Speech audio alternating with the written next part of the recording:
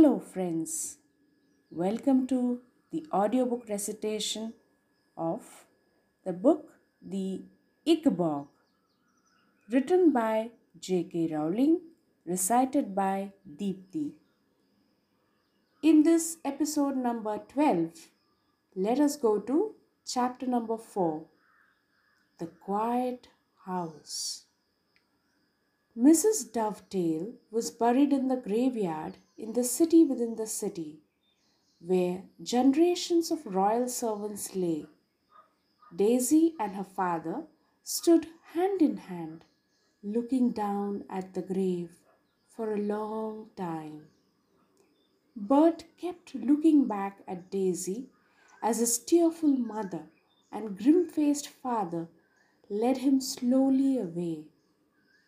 Bert wanted to say something to his best friend, but what had happened was too enormous and dreadful for words.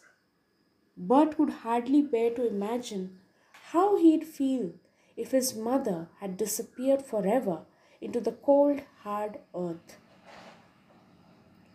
When all their friends had gone, Mr. Dovetail moved the purple wreath sent by the king away from Mrs. Dovetail's headstone and put in its place the small bunch of snowdrops that Daisy had collected that morning. Then the two dovetails walked slowly home to a house they knew would never be the same again. A week after the funeral, the king rode out of the palace with the royal guard to go hunting.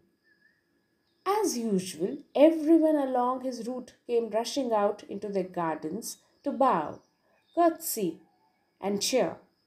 As the king bowed and waved back, he noticed that the front garden of one cottage remained empty.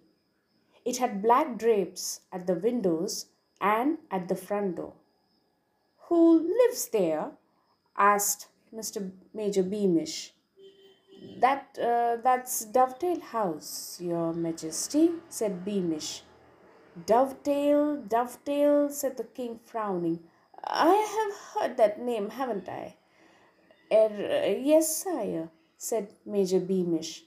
"Mr. Dovetail is your Majesty's carpenter, and Mrs. Dovetail was your Majesty's head seamstress." "Ah, yes," said the king hurriedly. I remember." And spurring his milk-white charger into a canter, he rode swiftly past the black-draped windows of the Dovetail cottage, trying to think of nothing but the day's hunting that lay ahead.